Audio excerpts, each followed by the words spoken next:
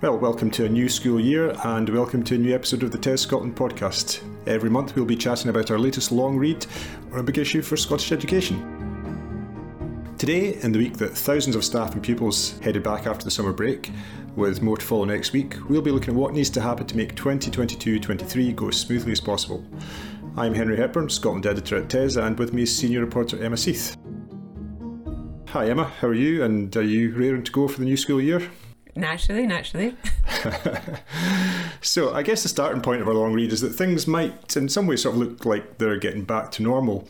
You know, we had exam results last week after the first set of national exams since 2019, and you won't be seeing platoons of pupils wearing face masks in school corridors anymore. And the whole idea of hanging on for news from the latest daily lunchtime Nicola Sturgeon update already seems like something from the history books. But the idea that we're back to normal, whatever you deem to be normal, is just not true. COVID still has the capacity to disrupt, even if it's more about the knock-on damage rather than, the direct impact of mass school closures. And schools are obviously having to contend with myriad other issues just now as well. So we asked various people, teachers, school leaders, union bosses.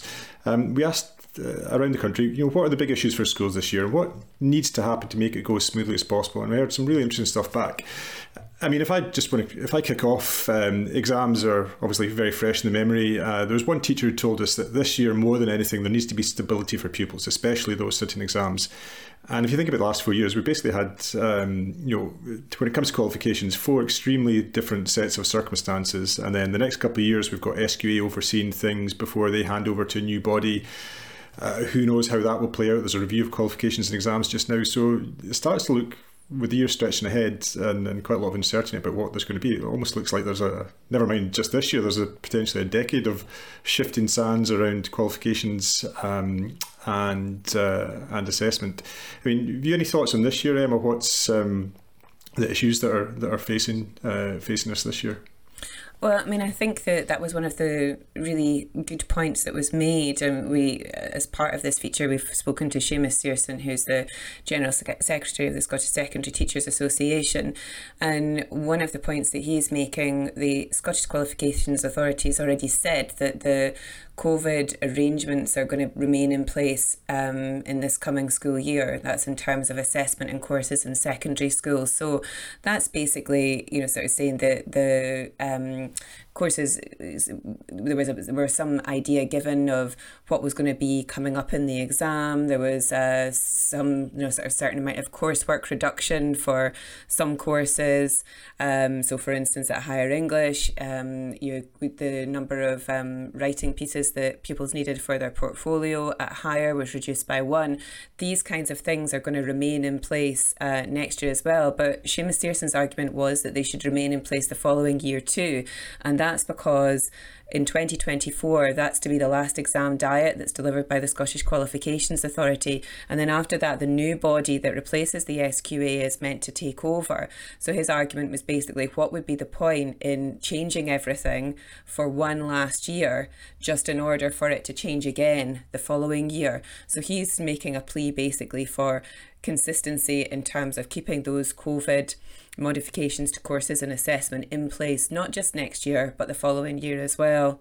And then, of course, something else that, in future years is going to have an impact on what assessment and qualifications look like in Scotland is going to be the review being carried out by Louise Hayward, the independent review of assessment and qualifications. And so we got some feedback on that as well and how that's going to go smoothly. So, for instance, Douglas Hutchison he's the Director of Education in Glasgow and the President of the Association of Directors of Education in Scotland.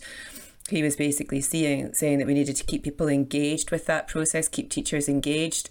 One of the teachers that we spoke to said that they felt that there should be some dedicated time given to teachers so that they can actually, sort of take part in the consultation exercise that's being carried out by Louise Hayward, so that they actually have dedicated time to participate, just because obviously their views are so important. Mm-hmm. And moving on to another issue that I know you wanted to bring up, it's teacher pay is obviously something that's going to be front and centre this year.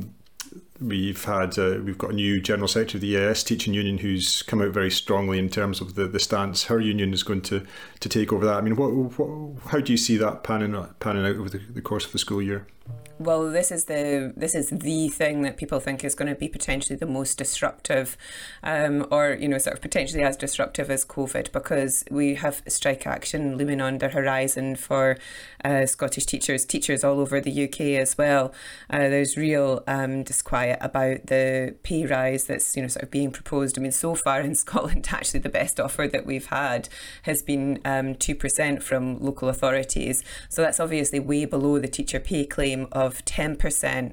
So, I mean, essentially, Andrea Bradley she's the new General Secretary of the EIS. She's essentially saying that if there is no improvement on that offer, then, and if it's not getting up to much more like something that Scottish teachers would be able to accept, given the gulf between the 2% and the 10% that there is just now, then in October they'll be looking to ballot their members with potential strike action taking place in November. So we might be thinking that sort of maybe there won't be so much disruption due to COVID. You could dispute that, though, and I'm sure that we'll get on to talking about that in a few minutes.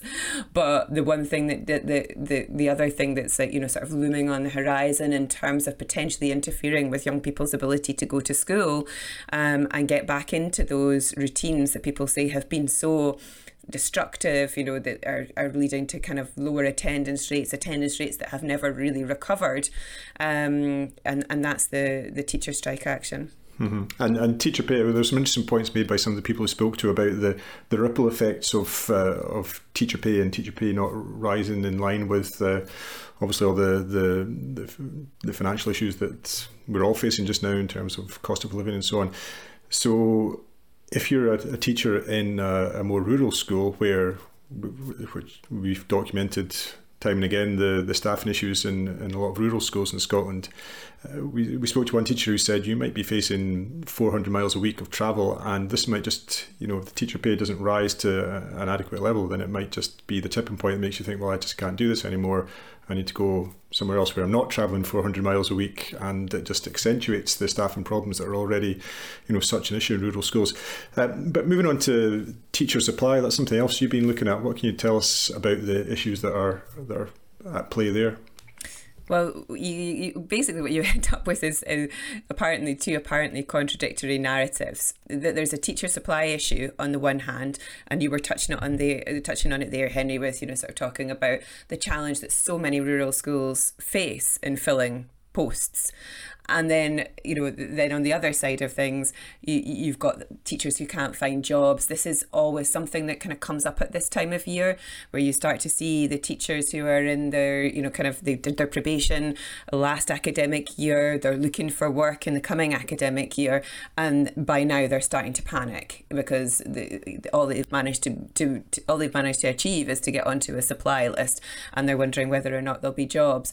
And so that just seems, it sort of does seem a little bit odd. You're talking about, sort of schools not having enough teachers and then teachers who can't find jobs. But the situation in Scotland is the same as it's always been, essentially, that there are shortages of teachers in certain areas, rural areas, like you were saying in particular, and in certain secondary subjects like physics and maths. So these have been, kind of perennial problems for Scottish education, and that picture, remains, sort of by and large the same for the coming academic year. And I mean, all these issues are interrelated. They don't exist in a vacuum. But so again, this probably crosses over with some of the stuff we've talked about already. But school budgets, what's your take on where we are with that, and what sort of pressures there could be in the coming year ahead? Well, we know that the public sector finances are in bad shape, so we can expect that to have a knock-on effect for schools. And we know that in Scotland, the schools, they'll see their energy bill, but it's not really the responsibility of the individual head teachers usually to be paying that. That responsibility falls to the local authority.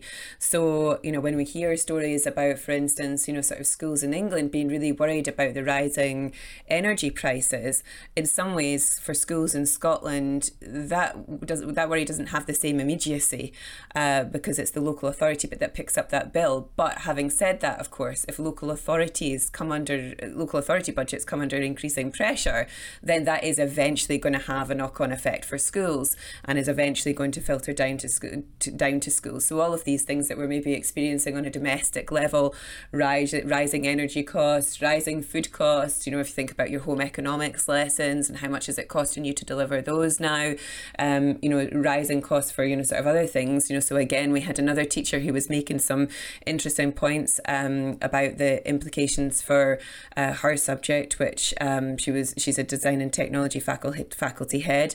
So she was talking about the rising cost of materials and saying that if it hadn't have been for the fact that her head teacher decided to do away with departmental budgets, by the time she had paid for the wood that she needed to deliver a National 5 course, she wouldn't have been able to run any other courses. I was actually just last week looking back at some of our coverage over the years, and you and I have been working here and covering Scottish education for quite a number of years now. But it seems like there have been apocalyptic predictions for local authority budgets, for education budgets for a long time. Go back to the global crash of 2008. And then a few years ago, there was a report that we wrote about, I think 2019, so just pre-COVID, essentially saying that, education budgets have been protected for a long time. Councils have been seeking cuts elsewhere, but now the other services are cut to the bone. Now education is going to have to take a hit.